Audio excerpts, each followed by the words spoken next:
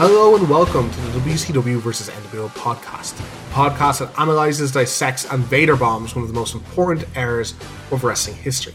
I'm your host Dave, and today we'll be doing something a little different. We're going to look at some of the best matches of WCW, WWF, and Japanese wrestling legend Big Van Vader.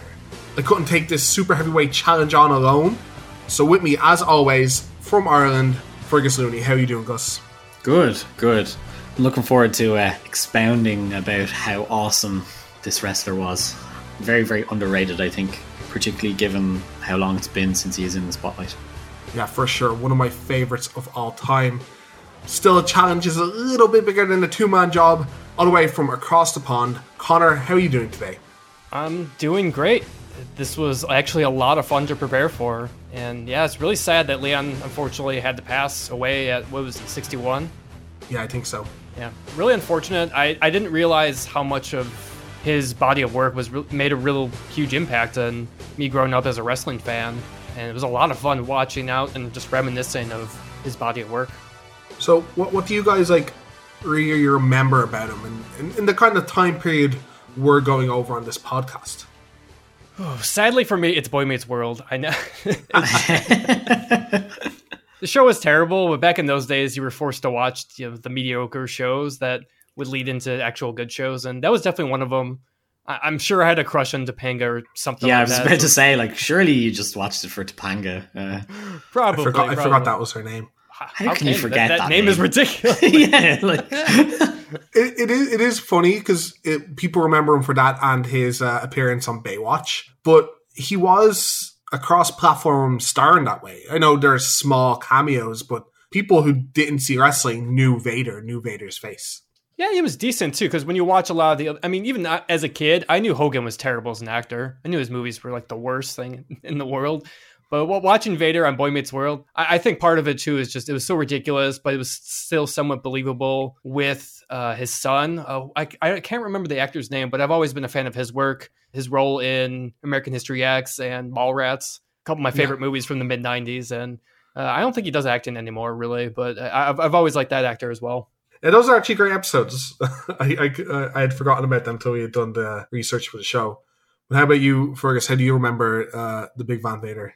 I think it's mainly a mid-90s, so he's probably in WWF at the time. So it's a very limited look, mostly, at his career. I think it's fair to say the majority of his stuff is earlier. But it's always the look. You can picture him. It doesn't matter how many times you've seen this guy wrestle.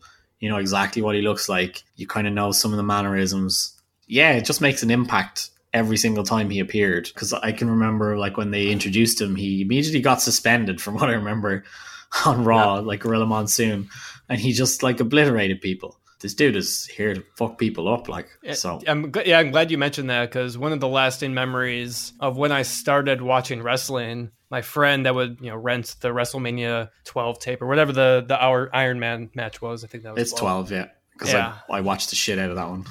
Yep, there you go. And then one of the Raws, near that WrestleMania, Vader breaks Yokozuna's leg. And he's like, you have to watch this. He breaks Yokozuna's leg and they have to carry him on a forklift. I was like, wrestling sounds awesome. I can get into this. So that moment, for some reason, has stuck in my head. I had to look back. I'm like, did this moment exist? Or am I just fabricating from my memory of being a child? And no, that did happen on Raw. So it was just... Yeah, cool. That was the build-up for their tag match, right? So... It was him and Davey Boy was he tagging Smith, with Davey Boy, right? And then it's Owen and Yoko.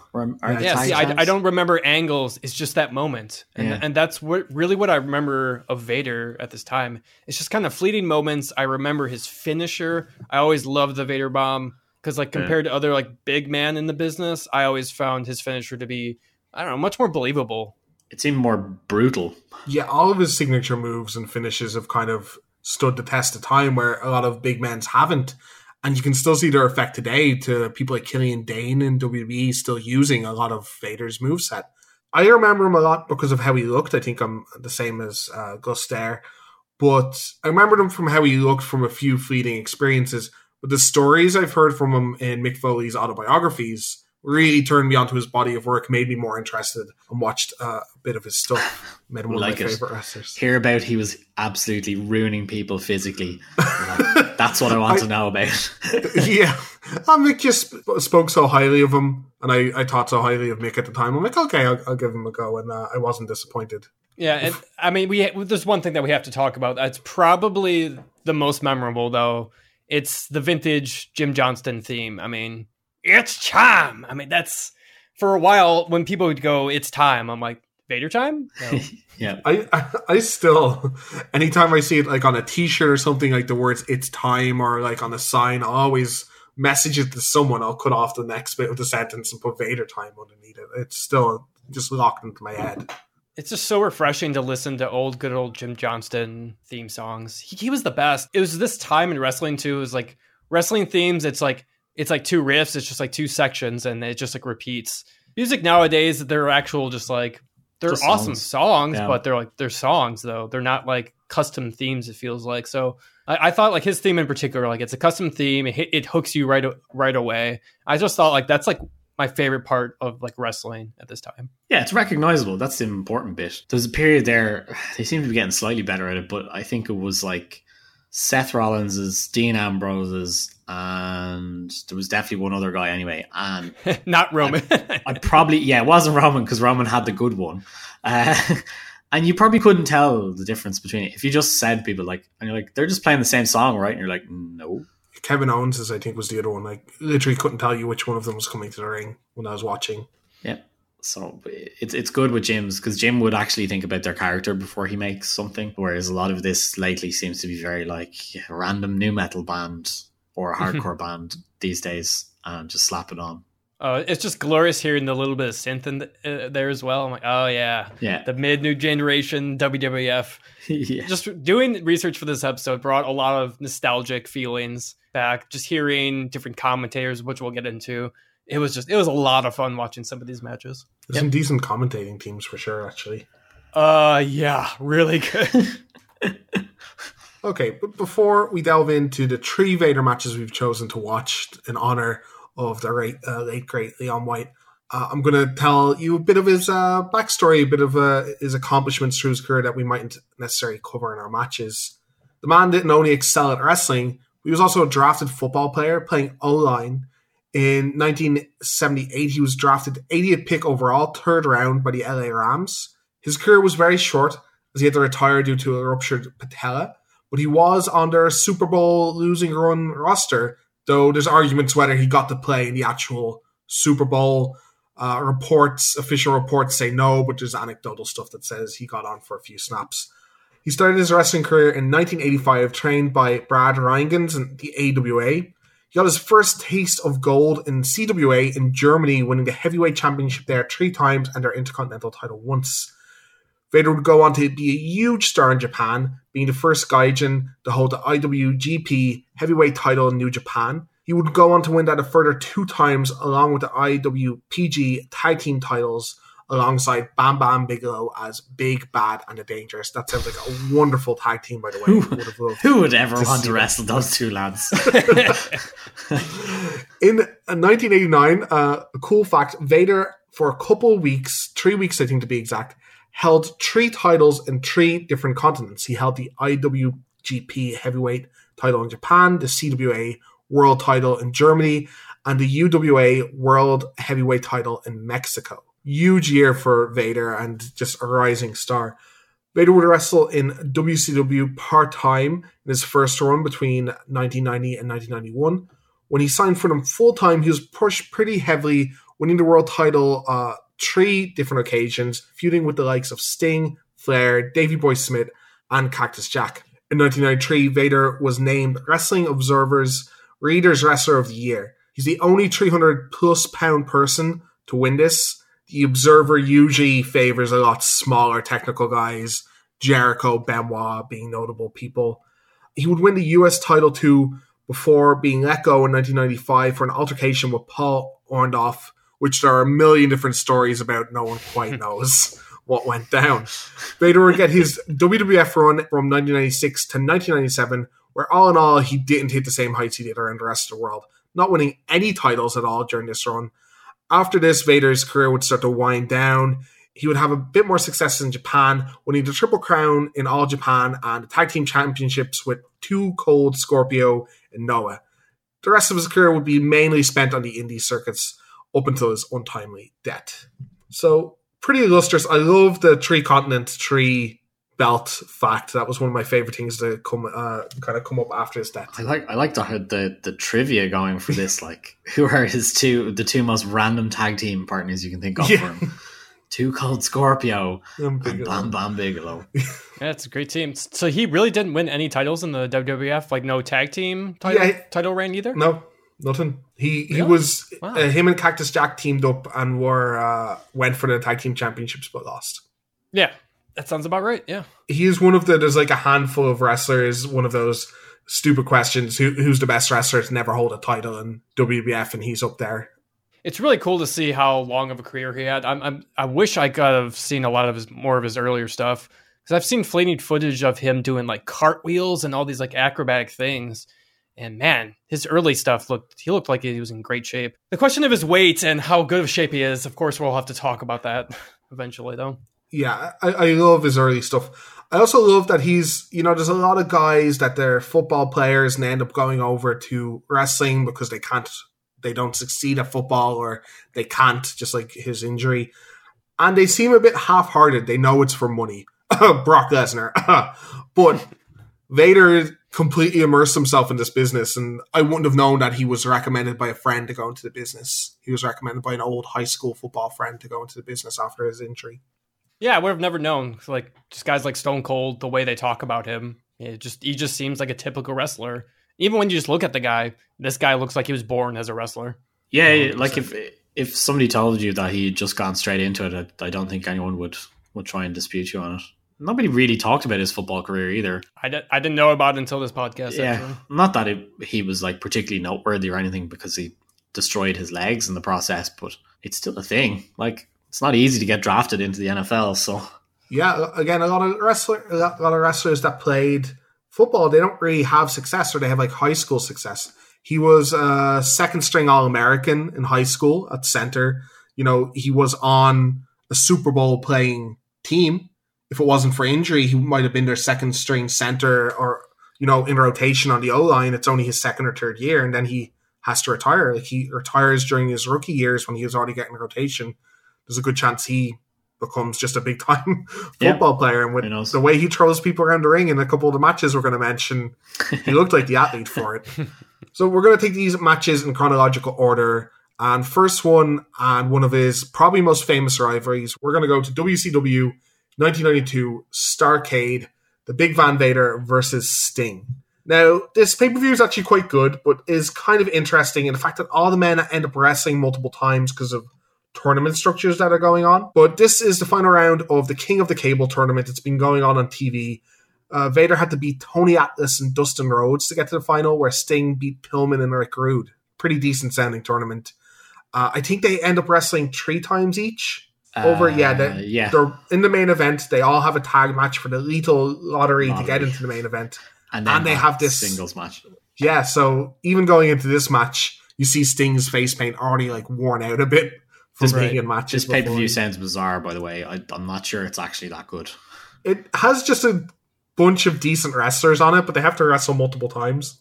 And they have the Battle Royal right after this. After this, yeah. It's madness. Like, I don't know, like, because at the time they had tons and tons of people on the roster. Like, it's just Bill Watts being weird, Bill Watts, to say the least. Bill Watts being Bill Watts. Also, it's one of the worst sounding tournament names I've ever heard. King of the Cable. Like, what? Like, I get it, but I'm sure lots of people didn't. They were like, what? Is he King of Cable TV? Or... Dave, this is not a rib or anything. I'm not trying to poke fun at you, but why did you actually pick this match? Because I've heard recommendations of, maybe his Flair matches or his Mick Foley matches. Why in particular did you want to choose this one? I think, and most of the matches we've chose here kind of show his strength, and that's him against, and the Flair match shows that a bit as well, but it's him against a valiant babyface. And we're going to go over it in the match, but it really shows how good he is for selling at a big guy, how athletic he is, how much he can keep up, and the kind of very structure of the matches he has over his career that never gets old and always tells a story. I also just think his feud in general with Sting, or his loose feud, he just wrestles him a bunch. None of it, a lot of it isn't a feud. They're just good matches, so they keep throwing them together. Are fantastic. I think it might be better than his Flair match, but that's hard to tell. I don't think I'd be in the majority there. Yeah, it's tough. Both are great matches. I actually checked out the Flair match because I was having so much fun watching Vader matches. And yeah, I might like this match a little bit more. I do like the story of the Flair match. So if you're really into a Vader kind of binge, I would check out his match with Flair just a year after this. Yeah, we'll talk about this a bit later on the show, but I think he might be the best or second best storytelling big guy of all time, which I think is kind of interesting. Oh, it's strong words. It is. There's a lot of good company up there, but we can talk about that a bit at the end of the episode. We get Vader out with pretty generic music, I think, but we get him out with one of the best managers of all time, Mr. Harley Race. I loved this pairing. Just, what are they? Well, they're both really tough and they like to hit people for real. Fantastic. Yeah, they really capitalized it on the Flair match. Again, that was another sweet dynamic because obviously Flair and him had like legendary matches in WCW. So that was a kind of a cool subplot in that match. This pairing is really cool to me compared to who he is paired with in the WWF. I thought this pairing was great. Oh yeah, not enjoying who he's paired with in WWF for sure. Yeah, it's a very, very different style. Yeah. All right. I like, we have JR and Jesse Ventura for commentary here. So good. Yeah, I thought they were great. I like every little thing that JR picks up. So Vader starts celebrating with the big old trophy that's in the ring for King of the Cable. And JR straight away, oh, that's so heavy. He's picking up with one arm. Just little things like that. Yeah.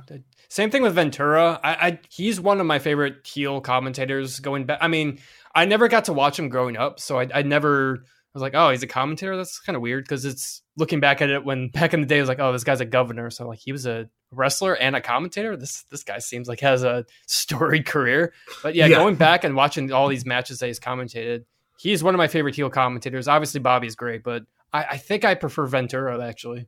He's so consistent. Like, he doesn't lose what kind of sense he's going for throughout this match, and I'm sure in others too. Like, he's decided what he's going to back, and he just kind of follows it on throughout the entire match. I think it's just the sound and quality of his voice as well. It's very gruffy. It sounds mean. It sounds like a perfect heel commentator type of voice. Yeah, it's very clear though as well. He doesn't mince words and he doesn't make any sort of meal about it. It's like, I'm going to say this and you're just going to have to deal with it. Yeah, completely agree. So the match follows a pretty typical Vader kind of formula.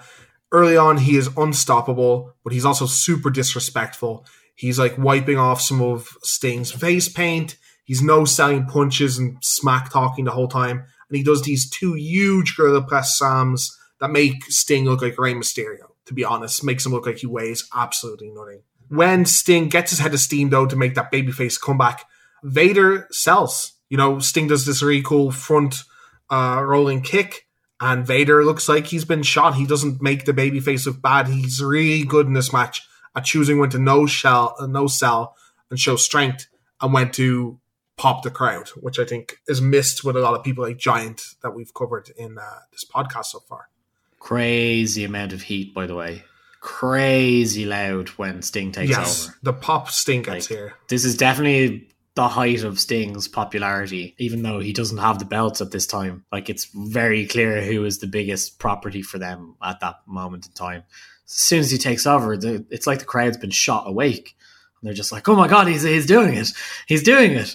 And then it's so well shut down by Vader again to get back into the next segment. Like, yeah, I think there's just enough shine on every one of Sting's crescendos here.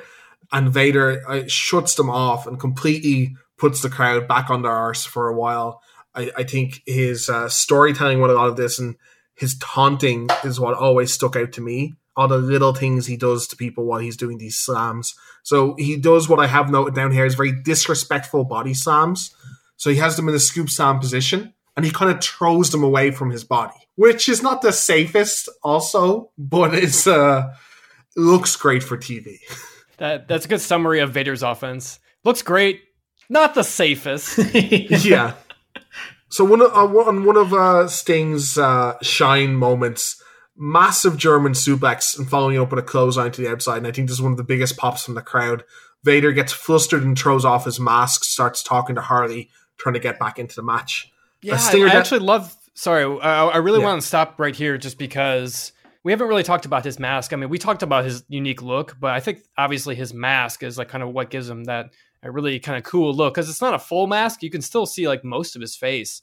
And I thought that was kind of like a nice touch. I don't know if that's like what it was intentional, that it was kind of him taking off his mask, kind of portraying weakness. At least that's what I got out of it. I don't know about you guys. Yeah, I was going to say it comes across very humanizing in that moment. He's like, okay, he is this big monster, but he's still just a guy, and it's somebody who can be beaten by Sting if he can do the right things.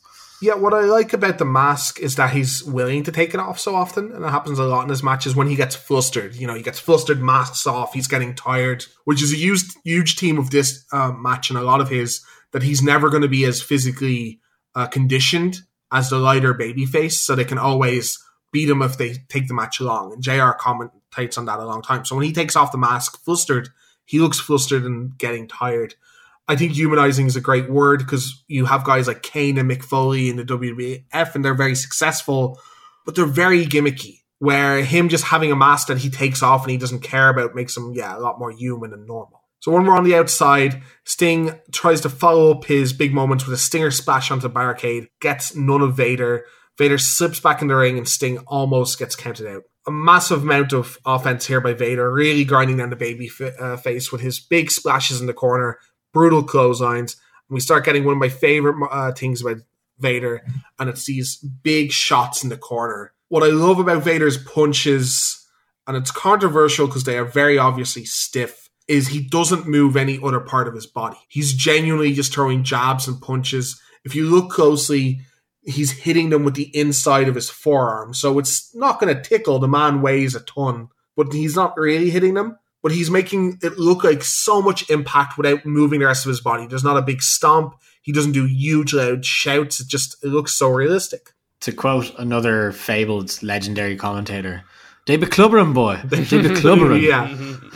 Also at this stage, we're getting the methodical Vader pace. Something else that's really noteworthy in his career. He does rest moves like everyone else, but instead of doing a lot of them, like some big guys have to do because of their cardio, he instead takes his time walking around the ring. And because he's such an intimidating figure, this doesn't make matches drag. He is busy imposing himself on the opposition. It's also different because a lot of other big guys, like Giant comes to mind when we watch his matches. There's a lot of like leaning in the corner, choke spots, things like that. They're not lazy, but it just, it slows down the pace a lot. And for some reason here, it just, everything seems to make sense. And the match pace just doesn't seem like it's halted at any point. He has a much better handle on his character. Like he has a character, which is probably more than Giant can say, really. Sorry, to use Giant. him as an example. I hate to knock Paul for this, but like he was fairly young at the time. But yeah, everything has a purpose, and it seems far more controlled, and like that there's an idea and where it's going, and he doesn't waste his time.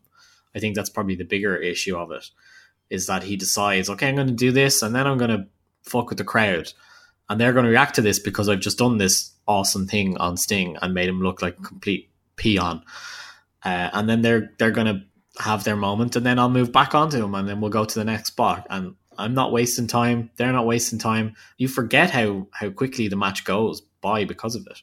One thing I like as well is everyone botches. We don't talk about it too much in the cast, but there's a small botch here I just wanted to cover. After a running splash, Vader pulls Sting into a pin, but pulls him over too much, so before Sting kicks out, he accidentally rolls out of it. Vader curses himself and doesn't hide that he's made a mistake. JR also covers it well on commentary by saying Vader has just made a mistake in a match opposed to botched a pin. And he just gets right back on the offense. It also kind of plays into the storyline a bit later with how his splashes kind of land. So I like that. I like the kind of professionalism out of him there. I also like something that happens in this match for a comeback, because usually in these situations, Sting will just come back into the match. He's the baby face, will get the big pops. He'll try and come back 2 or 3 times. He'll get stopped every time, and then he will come back. But when he does come back, Vader gets hit by a back suplex at one stage. Vader just gets up first, which I think is kind of really cool. I don't know what you guys think of that spot. Yeah, no, I enjoyed it because, again, you got to call out Jesse and JR. They notice it and they go like, yep, how demoralizing is this to feel that like you've just made this big spot and you're the second guy to get up. So they play into it well, and it builds a bit more tension. It builds a bit more to their story, because now you're like, oh my God, like he just did probably one of his bigger moves that he can call on, and he didn't even get up first. Yeah. So I've always hated a little bit the logic of wrestling that is, I've taken no damage for 10 minutes. The face hits me with one suplex and I have to act like he's done his finishing move. I don't like that. So I like that Vader's just like, yeah, obviously I'd get back up from a suplex. I've been punching him from 10 minutes. That's stupid. Why would he get up first? And yeah, it builds a great story. Eventually Sting starts to get punch drunk. And as Vader gets tired, literally punching himself out in the corner, Sting gets his second wind and starts goading Vader on. Finally, after his comeback, big punch to Vader, getting him off his feet for the first time in about 10 minutes. He follows up with a weird Samoan drop and a big splash off the top for a 2 count. Races up on the apron, and this lets Vader get the upper hand and hit a choke slam and goes for a second rope splash. The impact lets Vader bounce off him to the other side of the ring, so he can't get the cover he usually goes for. He goes to the well again, this time going to the top rope, but Sting pops up and slams him from the top for the 3 count, and I thought a pretty cool finish.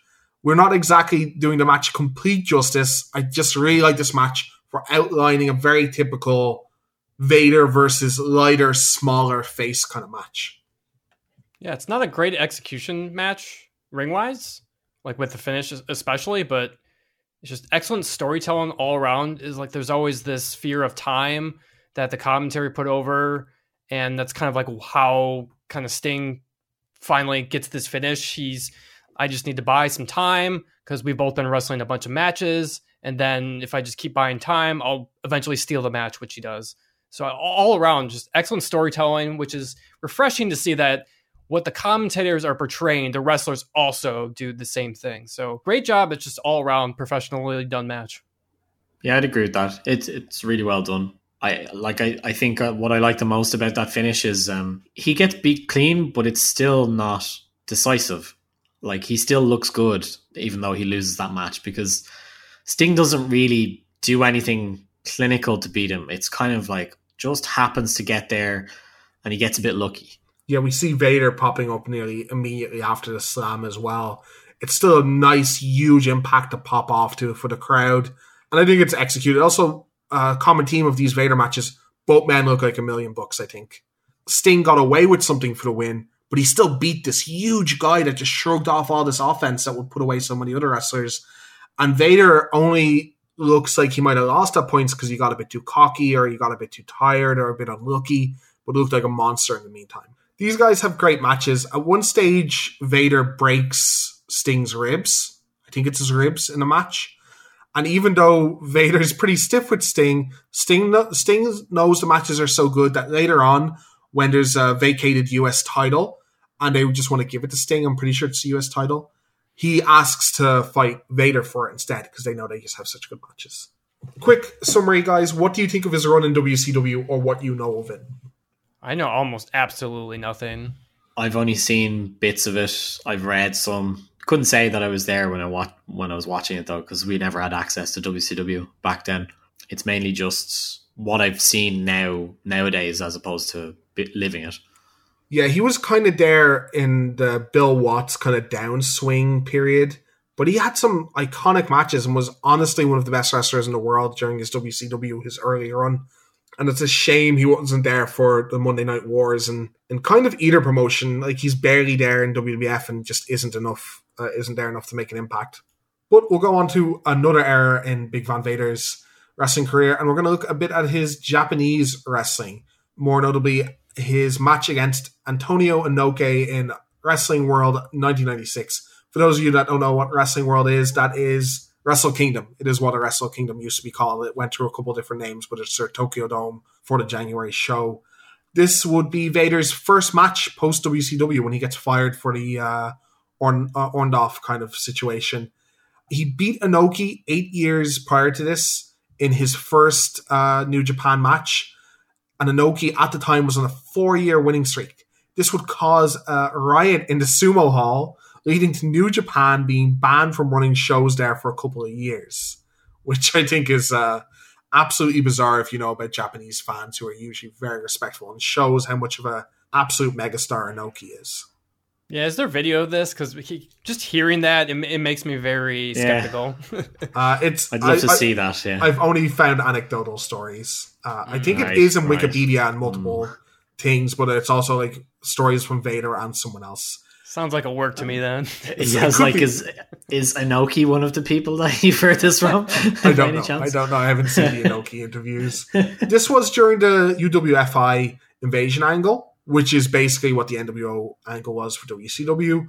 While Vader, to my knowledge, wasn't part of this, he had left UWFI the year before, I want to say. He was their world champion before he left the promotion. So I don't think he's part of the angle, but it is just a funny tidbit. Is there a good way to describe Inoki in the context of how popular it is in Japan? If you imagine Jesus with Japanese. The best I've ever heard of how famous The Rock is now is how famous Inoki always was in Japan. Mm-hmm. I mean, I could tell by the crowd reaction, but yeah, just as far as just, I couldn't tell if it was just around this time or just his whole career. Or like, how long was he around for? Decades. Like 30, 40 years. Like he's the one who started New Japan, and that was in the 70s. And before that, he would have been trained by like the most popular wrestler that ever existed, which is Riki Dozan from Japan. Yeah. So like he's one of the big students, and it's like him and Giant Baba would have gone on to make All Japan, and then Inoki would have made New Japan. So yeah, they're basically like from a royal line of wrestling, and he's just on another planet. And obviously because he owns his own company, you can imagine exactly how he treats himself. He is just so freakishly over. The only person I've ever seen as over while still wrestling is Austin. The only like comparable kind of pops, and he's even better known than Austin, I think, was at his height. He became a politician after his wrestling. I think he still is.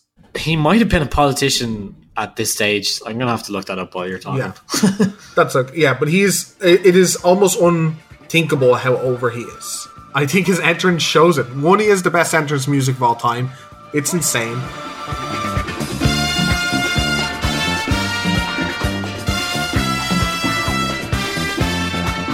And for his entrance, because it's their big WrestleMania equivalent show, he has a harp player playing the start of his music. Wonderful lighting. I thought it was just baller. Like, full-on baller. And he has this like cool mist and light show, and the crowd go mental the second he shows his face on the stage. It is insane. Just so you know, he was a politician just before this. So he just finished like 6 years as in the Hall of Councillors, or House of Councillors, sorry. Yeah.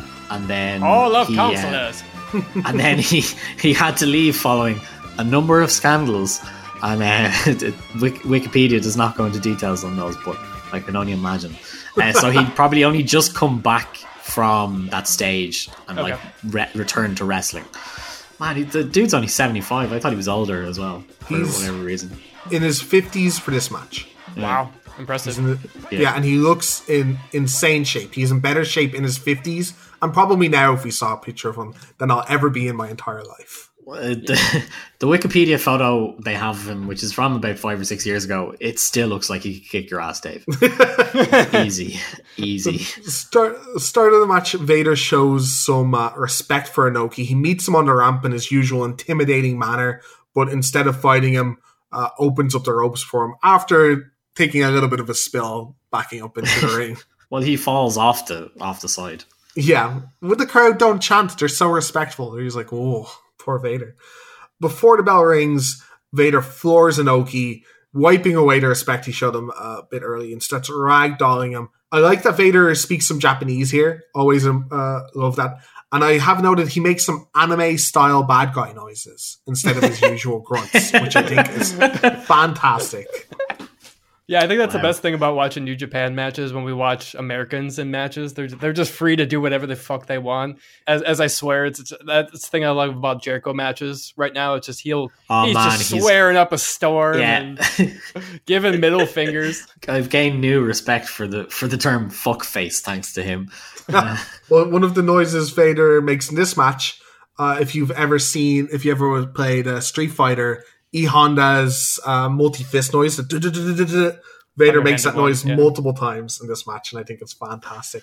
He goes for a couple early scoop slams, but gets stuck in a head scissors from Inoki on the second attempt. Vader throws him to the outside, sending both men tumbling out. This match gets violent early. Vader drags Inoki to the table and slams him into it. It is, of course, a Japanese table, so it doesn't even budge. Vader then picks up the table in frustration and just throws it on top of Inoki hard twice. Vader rolls back into the ring when Inoki tries to get back in, clotheslines him hard to the apron. When Vader goes to the well again, Inoki locks in the sleeper, which is one of his many finishers. Inoki has a couple. I've never seen such a reaction to a sleeper hold before. Oh my god, the crowd are so hot. Like, as soon as he locked it in, I was like, well, this must be one of his moves. It's like we're in a different world because we're going from WCW, like sleepers, guys in their 50s wrestling. And I'm just like, what is this? Yeah. Well, the difference... Here we are with guys in their 50s wrestling, and it's very amazing. different. The difference is when Piper puts on the sleeper, his arm looks like a twig. When Inoki puts on the sleeper, his arm is bigger than Vader's head. It's insane. It looks like he's trying to pop Vader's head off. It looks great. Vader has to break it up with a thumb to the eye, which the crowd are disapproving of, I'll say.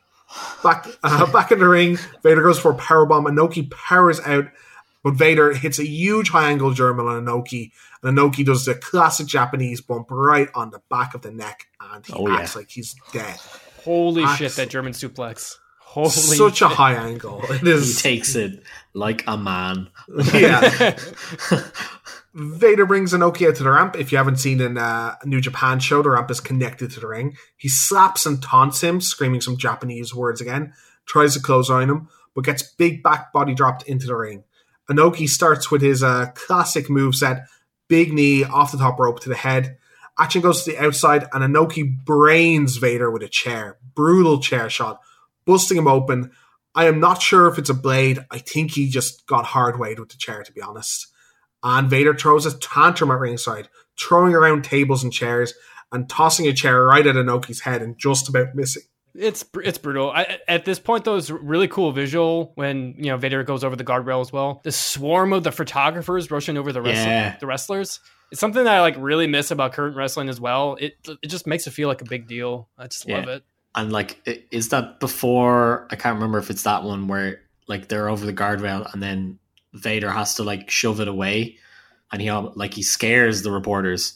Might not be that exact one, but no, it's very similar. Yeah. Everybody's like, "Whoa, stay away from him. He could hurt you." Yeah.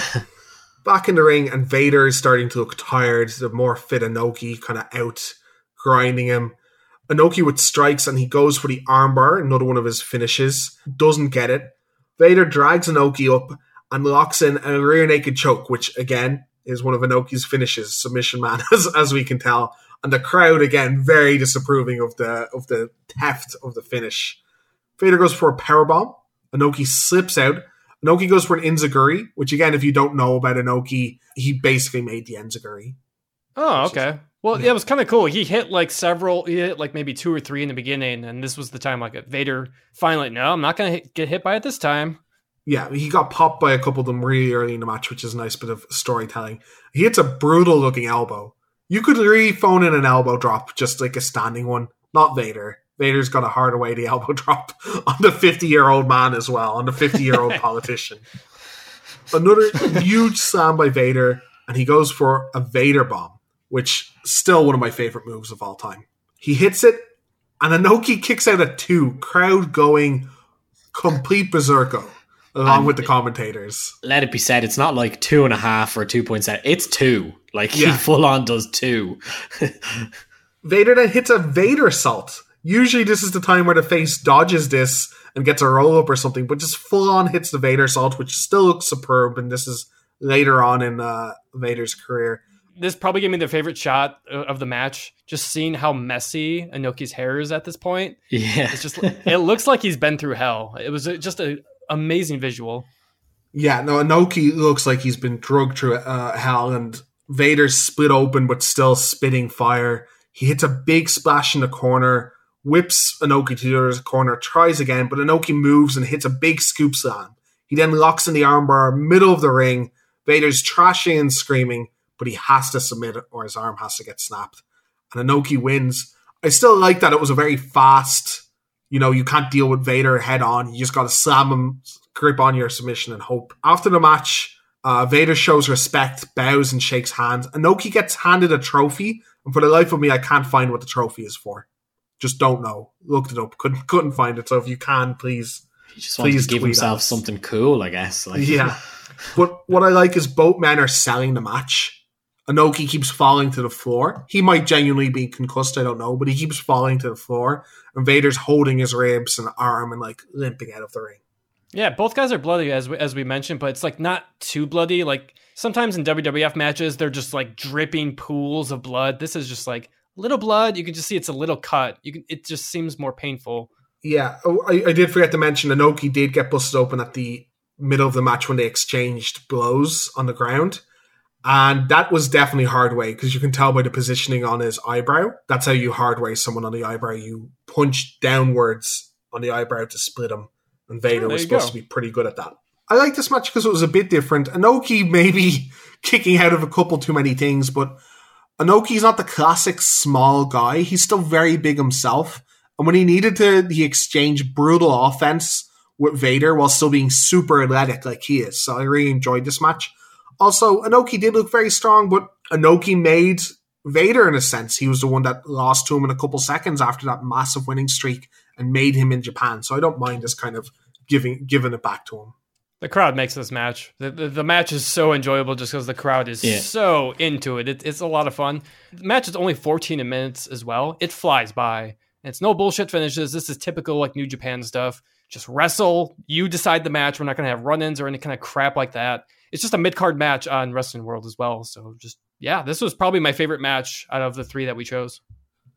Yeah, maybe you just want to instantly watch more Japanese matches with both these men, to be honest. Yeah, I quite enjoyed it. If there's one thing that annoys me, but it's just that's a general Japanese thing, is that maybe because I've watched too much American wrestling, is they don't really care when you do table spots and chair shots. No. And I'm sitting there going, that's a DQ, guys. What? What's going on? I have to ask somebody if they just don't care about, or if it's just a rule that you can do that, matches. Whatever. I think it's because they're bigger matches and the explanation given is we want to have a legitimate result. So they don't pay as much attention to it, I think, is how they kayfabe answer it anyway. Mm-hmm. But I think they could do better on that. But other than that, I really, really enjoyed it. It's loads of fun. I think, to be fair, Dave, as well, to comment what you're saying about small guys, Sting is not small either. No, that's fair. It's only really the last match where we have a guy who's much, much smaller than Vader, in terms of height anyway, because Sting is basically the same height as Inoki. That is fair. Inoki just, I guess, looks a little more jacked, even though he's 50, and it is the way he's acting. Inoki's just a lot more stiff than Sting. But yeah, I think you're absolutely right. I think it's Inoki's body is more stretched out. It looks longer. Also fair, yeah. But yeah, I think this, how over he is. Inoki is also certainly way more over, but how over both these men are is what stirs up the crowd so much, and how hated Vader is. Everything he does to Inoki gets a response from the crowd. It speaks volumes for how over he was in Japan for his entire career. Yeah, it's really cool too. Vader's pretty much running the same gimmick. I know some guys have to pull a different gimmick out to kind of be that American heel, but not Vader. Just it's going to run the same thing back. Don't need to do anything else. Yeah, Vader's a bit like Austin and stuff like that. He's so much of himself in his character. He only has to change tiny nuances of what he does to be a new character, essentially. So we've gone over two places where Vader got himself very over and was draped in gold. Now we get to go to a place where he didn't get so over and was draped in bad ideas. We got Vader versus Shawn Michaels, SummerSlam 1996. We got a recommendation from a listener to go for his own heart match, which I think is very good as well. but it's hard to talk about his WWF career without talking about this match. So Vader had debuted in the Royal Rumble prior to this, where after eliminating some plebs, he would get knocked out by Michaels. He'd run back into the ring and destroy everyone, including Michaels, and in general was booked like this unstoppable guy that was just massacring people when he got mad. He got suspended after attacking, I think it's Savio Vega after a match, and Gorilla Monsoon when Monsoon came out to stop the attack. He Vader bombed Gorilla Monsoon, which got him some real heat. Some excellent mega heat. Jim Cornette would be his manager and would try and get him reinstalled into WWE. When he did come back, he would feud with Yokozuna, Cornette's former client, before attacking Michaels after one of his matches.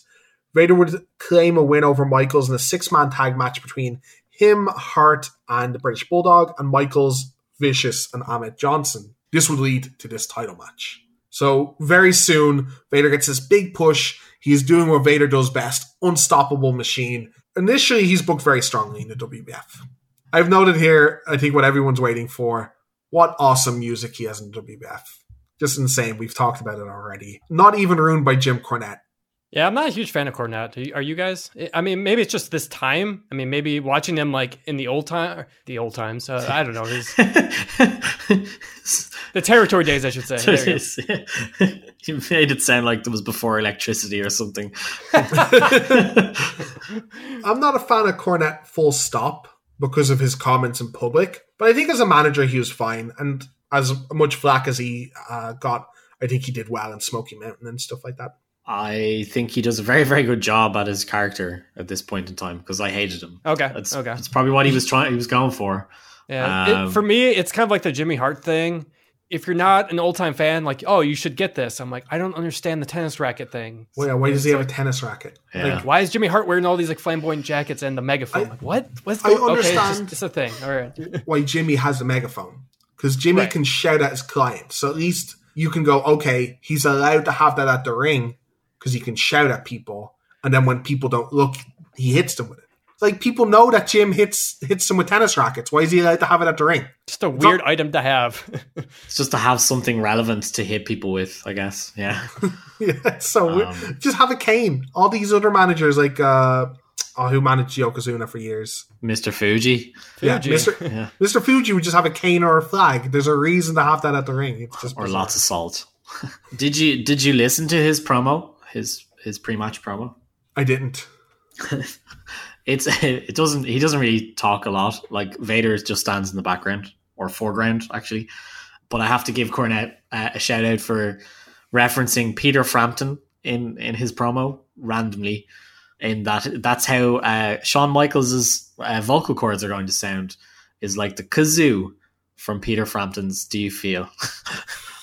I was like, who's gonna get that? I mean, I can't believe I got it, but like, who's that for? Vader taunts around the ring before the match, and he picks up the steel steps and just slams them. Those steel steps are not light. Michaels comes out with his manager Jose Lothario, which I completely forgot existed until this match, and he looks like a more glittery version of Rob Halford, is what I have noted here. For his entrance. I like that comparison. That's very nice. I just went stripper vibe of the 90s. Yeah. Now, this is the boyhood dream, Shawn Michaels. Yes. Boyhood dream, who really wanted to be a Chippendale. Apparently, it looks even worse, I think, because of how bland and dull Jose looks. Yeah, Jose looks like a fan's walked out of the crowd and is just following Michaels. Or it's like his dad has just appeared. Yes. It is a very weird way of them trying to humanize Shawn while not humanizing his character at all. So just keeping his character the same, but having an old man around. Gotta relate to that. On commentary, we have Mr. Perfect Vincent McMahon and JR again. So decent. It is JR, right? Yeah, it's JR. Yeah, it's weird. I've never heard Hennig commentary before. And yeah, obviously Vince is not good, but in a strange way, I always enjoy it though. Because again, it's just the nostalgic factor of just, this is like the voice I grew up on. So I was like, oh. It's the excitement, the eagerness with which he attacks the commentary. He doesn't know the name of any move. But it doesn't matter. He's just so eager. It's so cartoonish. That's how I can put it. That is that period of wrestling, right up until they go into the Attitude Era. It's so cartoony and it's so over the top in that sense. Like, realistically, if he'd had his way, Vader probably would have been an actual mastodon. Like, pretty like sure. It's that kind of mentality. So this matchup has a very similar story to the Sting one, except instead of just like being valiant babyface, Michaels outsmarts and outspeeds Vader a lot in the start of the match, hitting some nice Frankensteiners, a really cool dive to the outside, and it's all Michaels at the start of the match until a vicious powerbomb by Vader onto the outside takes the wind out of Shawn's sails. Vader then carries him back into the ring on his shoulders and just kind of tosses him back into the ring from the apron, which I thought looked really cool. Just to go back there, Dave, because you're kind of underselling it, he takes a full-blown Hurricane Rana to sell for Michaels. Yeah. Which is a big thing for a 400-plus pound man to be able to do. Like, I know we say that he sells quite well for the previous matches, but like, he's doing a lot of work to put over Michaels here. Yeah, I was not expecting this much offense from Shawn. Especially so quickly as well. I mean, not to undersell Shawn. I mean, Shawn is just, he is phenomenal at this point in his career. Like, this is why I got into wrestling, was this kind of athleticism from him and Brett. Yeah, it really is. And I only saw Shawn kind of on his return. I only saw him at the end of kind of this era of wrestling. But yeah, it's really impressive. He's just leaping around the ring while not like looking too silly doing it like some people do. You were talking about the Rana he hits. He also kind of does a reverse Rana to get Vader to the outside and then skins the cat back in. Which makes Shawn look excellent. But again, that must be pretty hard for Vader to do. Basically throw himself outside the ring like that. We get some Irish whips into the corner, hard ones that Michaels sells and flips out of the ring. Every time Michaels goes for a bit of offense, Vader putting him right back down, including a vicious clothesline after Michael avoids a big splash in the corner. And when Michael skins the cat a second time, like he did earlier in the match, Vader just catches him and tosses him back into the ring. I thought that looked really good. My other favorite part about going to this era of WWF too, just the impact and the sound of Shawn doing the flare bump in the corner. Yeah. The way that the ring sounds at this point, it sounds so stiff and wooden. Yeah. Hart would also do the same spot. You would Irish whip Hart like really hard in the corner, and he would just kind of go chest first into it, and bump really hard. Just the sound, just like the oh noise. My God. Yeah, I can hear it. Like you're saying it, and I can hear it. It makes a similar noise when big guys hit the rope. You can hear the whole ring shift. Now, next comes what this match is actually known for, which is a bit of a shame because it is just a pretty good match. But after a bit of a comeback, Vader is down and Michael goes to top rope for a big elbow. Michael lands on his feet right next to Vader, so for some reason doesn't drop the elbow, then stomps him in the head and starts fully cursing in his face. Just fuck you, and stomping him really hard in the head.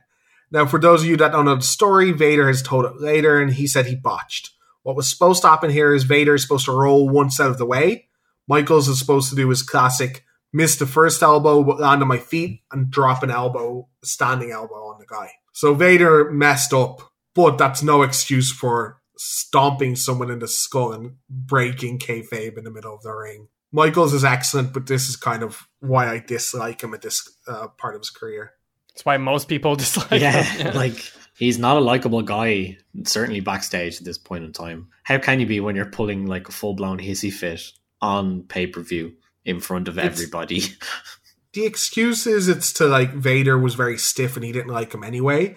But he did it to guys like Mick as well, who is the easiest guy to get along with according to everyone else almost, So he's just a prima donna at this stage, unfortunately. Again, unfortunately, this match is pretty good and it's kind of known for this botch. Michaels hits a standing crossbody, sending both men to the outside. While there, Vader does his military press to Michaels onto the barricade, which looks pretty painful. Michaels gets counted out by this, but here the shenanigans start. Cornette gets on the mic and goads Michaels back into the ring. Michaels accepts after a while, going, yeah, restart the match. And Vader is right on top of him, just completely jumps on him. And I love the camera angle for this moment because we haven't seen Vader for about a minute. And out of nowhere, he just blindsides Michaels. I thought this was great. Jose Lothario, Michaels' manager, tries to help him to his feet after getting jumped. This distracts the ref and lets Cornette get in some shots with that, devastating tennis racket that he definitely needs by his side all the time. Back in the ring, big splash into the corner and a belly-to-belly suplex gets a 2 count for Vader. Michael reverses a powerbomb and hits a jumping clothesline. He kip-ups and hits the big elbow drop while he tunes up. Cornette grabs him and another distraction. As Michaels shakes off Cornette, he throws in the racket for Vader to use, but this backfires and Michaels goes to town on Vader and then Cornette. Cornette again gets the match restarted after Vader grabs a chair. Monsoon this time technically restarts it, but this time Michaels jumps on Vader, hitting a forearm and an elbow drop and a switching music. Vader kicks out at 2, which I think makes him look pretty strong. I thought the match was over at this stage, that he was just kind of buried. Before you go any further, got to give credit to Cornette for his amazing sell job when he gets beat up and he looks like a fish literally out of water as he's just getting beaten all around the ring like a wuss. He is pretty much having a fit. I also like the kind of visual of Michaels with the tennis racket in hand and Vader with the chair. I wonder who's going to win in that fight. It's kind of funny. I actually paused the match at this point because I thought it was done. Yeah, me too. I thought it was over. I'm like, this is how... If only. Oh my god, this is where Vader buries him on. This is where Sean buries him. God damn. I'm like, oh no, he kicks up. Vader hits a powerbomb while the ref is down, and another ref runs in to count and only gets a 2. Vader sets up for a Vader bomb, but Cornette tells him to go higher and go for the moonsault. But Michael moves and climbs the top rope himself. When Vader gets to his feet, Michael hits a standing moonsault for the 3 count. And I kind of like the finishing sequence for this. They completely baited me with the sweet chin music and I thought it was over. So I kind of like how this match actually ended. Yeah, it's weird that Michaels would just go ballistic over this match. Because, yeah, it was actually an enjoyable match. I mean, it's not like a perfect, awesome match, but it's definitely a worthy main event, though. Vader also made Michaels look really good. I think Gus made a really good point there. Michaels looked fantastic in this match. Yeah, I mean, there's a comparison you can make across the 3 matches in that the different types of babyface that he deals with. I think it's fair to say that chronologically, the easiest time he has is the first one, and then the other 2 get gradually more protected and less giving to Vader. I mean, particularly with this match, like Michaels just gets to do all his stuff and he doesn't really take a massive beating, unlike Sting does, who like spends the majority of his match on his back and clawing to victory, whereas Michaels is like, I'm fine, I'll get up and I'll do my stuff, and he I'll look takes cool like again. One big bump, the power bomb on the outside at the start, and that's about it. Also, I'd like to point out, what we watched and the equivalent time? What? Because this is 1996 and we'd started our journey. No, what was equivalent? So while this pay-per-view happened a week before Hog Wild. Oh God. Yeah. So this is the equivalent main event to Hogan versus the Giant. This is much better. Yeah, I was like, oh my God, I can't believe this is the same time. This did, I think, the lowest buy rates, by the way, over SummerSlam since the network, before the network, sorry. So this shows how much NWO just changed everything. To be fair, the rest of the pay-per-view looks garbage. Well, the Mankind match is good, but yeah. It's garbage. I think I disagree with you on that one. I don't think it's traditionally good. It's like different, is what I'll say. It is bizarre that Stone Cold Yokozuna is on the pre-card. Yokozuna was your main eventer just like less than a year ago, and Stone Cold your up-and-comer. Why would that be on the pre-card? I think there's backstory to why. I can't remember what it was. It was to do with Sean. Speaking of backstory, so the big thing we'll talk about his WWF career just really briefly here, because it's not much to talk about. We talked about how he was pushed big in the door and he was set up for this. The story is that this match is supposed to be a non-finish, essentially. That one of them is supposed to win through DQ. I think it's supposed to end with the tennis racket initially. Vader's supposed to win it at Survivor Series in the rematch, and then Sean's supposed to win it in his hometown at the Rumble, giving both men a pretty big rub and a pretty great storyline. Sean did not like working with Vader. He called Vader too stiff, didn't make Sean look good enough, so he insisted on stop working with him, and instead we got Sean Sid, which was awful. And that's a shame, because I think these two actually work really well together and their styles gel, and it's the perfect type of babyface for Vader to kind of fight. And then after this, it's Vader going downhill. He gets some matches with Undertaker and Mankind, which are decent, but you can tell there's no real intention for him besides making WWF guys look great. Later on in his career, Vader admits that he wished he had let McMahon change his character to the Mastodon and do whatever he wanted and be way more agreeable, because he just thought Vince had no interest in pushing someone that wasn't his own creation. Yeah, there's a lot to unwrap with this. I think it's important to mention, too, that he had a lot of injury problems at this point, and I mean, that's kind of his career as well. He's just an injury-prone guy, and it's hard for them to also push a guy that's also possibly going to be injured as well. Yeah, that's very fair. And as far as I know, they did the suspension angle because he needed shoulder surgery. That is fair to say that he maybe should have never been a world champion, but certainly after his feud with The Undertaker, he gets nothing but garbage at that point, to an extent where he has to demask in a match and call himself a piece of fat shit on camera to start a storyline, which never evolves, and he just gets fired soon after that. He wasn't really known for his attitude being great either, I don't think. So no, he did rope certain people up the wrong way. He was certain polarizing where people like Mick thought it was funny and saw through a kind of tough facade. Other people took it to heart and didn't like him, including Orndorff, and why he was fired from WCW. The story goes that he turned up late a lot. He was warned about it. That was fine, and he said he'd turn up on time more. When he told someone in the office that he wouldn't be on time, Orndorff instead started an altercation with him because he was late, and then they were fired. What happened in the altercation varies story to story. Orndorff says he knocked him the F out. Vader, of course, says he wasn't knocked out and that he just slipped in flip-flops. But yeah, it is those kind of stories. Right, which I kind of want to get away from, because it's hard to tell which of these of these stories are true, because there's so many. You know, listening to the Bruce Pritchard podcast, they say a lot of stuff on that as well to know what is actually happening. Who knows? I mean, they say they were concerned about his weight. They wanted him to be the guy that they saw in WCW in Japan, which I guess I can understand. They were more concerned about his well-being as well, so that does make sense. Yeah, I could see that. Like they'd already given Yokozuna warnings like that, and they have a record of saying that to some very big wrestlers like Rosie. I think Mark got that Henry, Big Show. Yeah, I think it's fair to say, to remember too, these guys are carnies, particularly this generation of guys, and they care about visual and how people see them and how people hear about them. So it's not surprising there's all kinds of hearsay going back and forth on this kind of. Yeah, 100%. I think in general you could see why at times maybe he rubbed people the wrong way, but it is a shame because the big thing about Vader, if you compare him to a lot of the other people on the card, or even the card in this pay-per-view, he is not a cartoon. He is essentially the likes of what Brock Lesnar is nowadays. What's his gimmick? Well, his gimmick is he's huge, he's an athlete, and he'd snap you in half. You don't need more of a gimmick like that. You can give him nicknames like the Mastodon.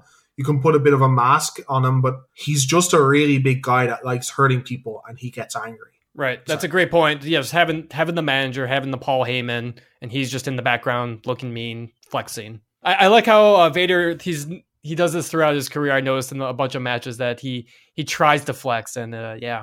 He has that. He never lost his offensive lineman physique. Right. You can tell he's really muscular, but you can also tell there's a ton of fat rolled over the top, and it's a weird kind of visual. But I don't know. He's almost one of a kind. There's so many big guys that aren't able to replicate that kind of demeanor and that like attitude he brought. And he would have been such a big part of the Attitude Era if he, I think, was pushed, or like he could have stayed healthy a bit longer. It's really funny. I was going to say the opposite. I'm not sure he would have fit in at all. No, I don't think he had the ability to do that kind of stuff. Not from a wrestling perspective. It's just how different the way they treated segments and angles and stuff. And I don't think he was had a wide range of personality to do it. I think he would have been locked in very quickly. He would have been very like Steve Blackman or Dan Severn, and he would have been too serious for what was going on. Right. I think some of that happened as well, although it's hard to tell because he was just near the end of his career anyways. But yeah when he's doing stuff with Goldust, you can't take that shit seriously. Maybe that's probably part of the problem with the Goldust character at the time, because the Goldust character was just so ridiculous of the things he was doing. Yeah. So yeah, I agree and disagree. it is just sad to see him not getting any kind of rub in the WWE. And you can see that they had big things planned for him, and they just kind of went so fast. I would have expected him to slip down to maybe the Intercontinental title picture, or be put in a tag team and hold the tag team belts for a while to disguise his aging and his weaknesses, but they just had no interest after this. Yeah, like a bigger thing for that kind of time period, Dave, and obviously it's disappeared for the most part nowadays because he just runs things differently. But if you were an Intercontinental champion, that's because he wanted you to be world champ, and he was testing you, trying you out, and seeing how things went. So I couldn't really see him going back in that kind of sense. If he was there, that was because they had plans for him. I don't think they would have just lifted him into that spot. Look at all the Intercontinental champions they had. The vast, vast majority of them ended up being world champion. To be fair, even people like, say, Scott Hall, who didn't get there, I think if he'd stayed, he probably would have been one. Yeah, okay, that is a fair comment. It just seems wasteful altogether. Sure. I mean, it is, again, like Connor says, like it is towards the end of his career. So in terms of his bigger stuff, so it's kind of hard to say what he could have done. Maybe they couldn't have trusted him because of his injuries. Like, I'm assuming he's constantly injured because every wrestler is. Yeah, the AJ Styles quote from recently. Someone interviewed him. He's like, "Oh, we hear you're working hurt." He's like, "Yeah." Like, "Oh, you injured?" No, I'm working hurt. Like, what's the difference? Like, well, everyone's working hurt. I don't need anything done. I can't stop working. Yeah, I can agree with that, and I can see that it's not completely straightforward. I do hate Shawn a bit because I think the initial plan of kind of slingshotting the belt between him and Shawn to get Shawn over that way sounded great. I think that was a great way to book him.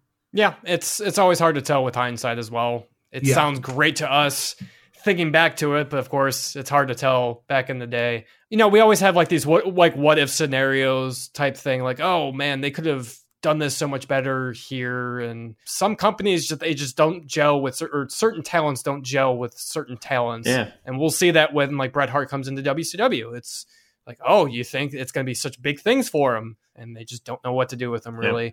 I'm not sure if WWF didn't know what to do with him because they were obviously really high on him. But yeah, just like once he kind of misstepped, it's like, uh-oh, what do we do with him now? So there was a little bit of that. Like, it could easily be a case of he's doing house shows and people just aren't reacting to him.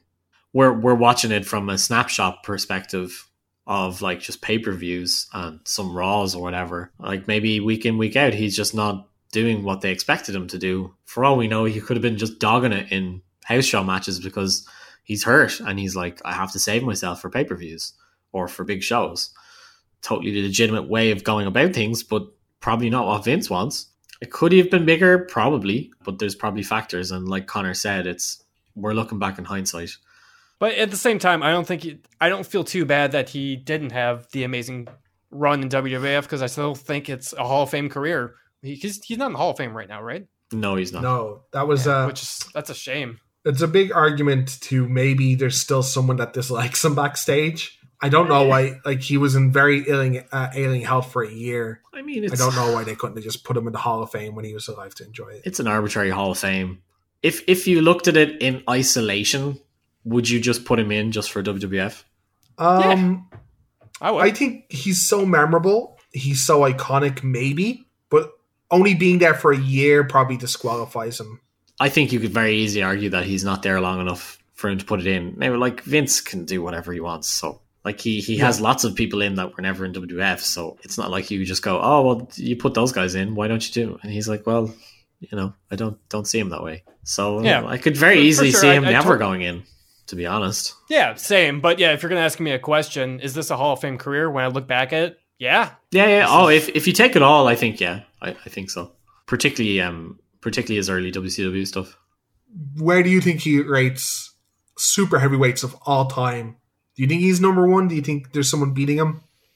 Yeah, I was thinking about that. Definitely top 5, no question. Top 3, I would say yes. I'm trying to think of other guys that would surpass him. Andre's definitely Andre's the only one I can think of. Right. Yeah. What do you classify as super heavyweight? I know it sounds weird. I think they need to be kind of fat. I think it's hard to just say Taker. Yeah, that's why I was asking, because I was like, is Taker in this or not? Because That changes things. No, I think we're looking at like Yokozuna, Right. Andre, Big Bill Haystacks, King Kong Big Show Bundy, and whatever. Yeah. Bam Bam. Big Show, yeah, Bam Bam. That's actually we probably pretty much named the top five there. Yeah. Personally, because I like his moveset so much, I'm going to be biased of putting him 1 or 2. I mean, for a big man to do a moonsault like he did, that to me, that is just impressive, and it just made him so unique. Him, and to a slightly lesser extent, Bam Bam, have completely influenced the way heavier set guys wrestle for the rest of time. They have to have that little bit of agileness, or they're just boring. And if you see big overweight guys now wrestling, and they don't have that little bit of edge to their moveset, you fall asleep. It's not the same. We can't watch big guys anymore the way we used to. Yeah, that's probably a flaw of kayfabe or whatever. Disappearing. But I'd be pretty comfortable putting him 2, I think. It's very hard to top Andre, in fairness. No, Andre's beyond wrestling. But that's He's just one of the very, very good company to be in. Yeah, being only beaten by Andre in your kind of division is huge. And considering he didn't have a good run with the main company, and it's not like he was in WCW in their heyday, I think it's really impressive how known and over and how influential he is. Like, there's only a handful of wrestlers that aren't on one of the big main stages in their big moments that are as known as Vader, and he has this lasting influence. He had a very, very unique look. That and as we talked about earlier, I mean, he had crossover promotions with media, television, and not movies. Crossover promotion with television, and I thought he was pretty successful at it too. So I you can't underrate that either. I wanted to tell one quick Vader story before we sign off, and I think it's proof how much he learned to love the industry and how old school he was, even though he came from a different background. And that's the Good Morning Kuwait story. So when WWE are over in Kuwait and he's fighting, I think, Undertaker, they're interviewing Taker, and apparently it's set up in the end, or it was supposed to be a bit of a gag. The presenter is, asking questions about wrestling and saying it's essentially fake. And Vader's in the interview as well. And he just grabs the interviewer and reefs his shirt and is like, "Does this feel real to you? Does this feel real to you?" He went to jail for that. It's funny to watch back in YouTube comments, but to save kayfabe, Vader went to jail in Kuwait. Everyone else flew home. Vader stayed in jail in Kuwait. Vince on commentary for a Raw referred to him as our man in Kuwait. I didn't know that. That's pretty good. Vader roughed up a person for insinuating that wrestling wasn't real, and then stayed in jail in a country that maybe wasn't too safe for him to be in. I think my favorite thing that I remember, probably because it's kind of wrestle crappy, is the video they did with the boats and all, way too much money. Yeah, we forgot to bring that up. Yeah, he was in. Was he in all of them, or just one of the WCW mini movies? He was in the main one anyway. I think the one with the Castle of. If you've never seen it, it's just incredible. I'm trying to formulate sentences to describe it, and it isn't describable. Is it the Castle of Fear? Yeah, Castle of Fear sounds right, but it was for Bash at the Beach or something, and so it's Sting and his part is it Cactus Jack as his partner? I think so. And they're on the beach just chilling out, and then Vader and whoever else are decide to attack them with a speedboat. Vader's White Castle of Fear. Sure. It's at Super Brawl 3. Okay. It's Vader's White Castle of Fear. They spent so much money on this promo as well. Well, I could reminisce about the big man all day. The man they called Vader, the Mastodon, the big man Vader.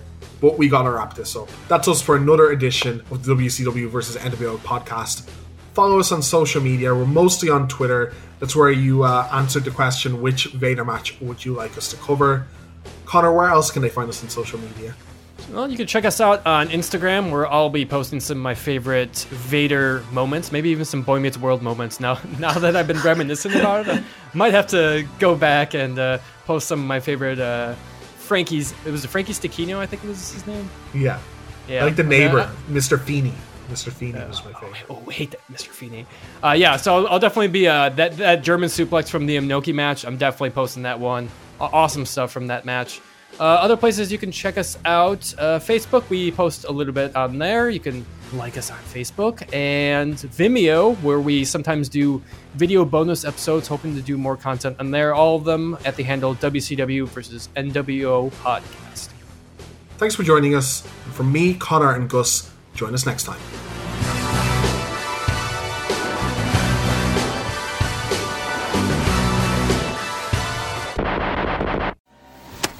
Now, Frankie, I accept the fact that you don't want to be a wrestler like your pappy. I'm just happy to come down here to watch you work out. Hey, I got a shot at the belt. And I've been working on this new move. It's called the Vader Salt. Could I see it? Of course you can. Yeah. You know, Corey, when we dance close like this and you're holding me, I feel safe. Like nothing could ever happen to me. Topanga, I would never let anything happen to you. Move one step to your left. All right, Dad! Yeah, son!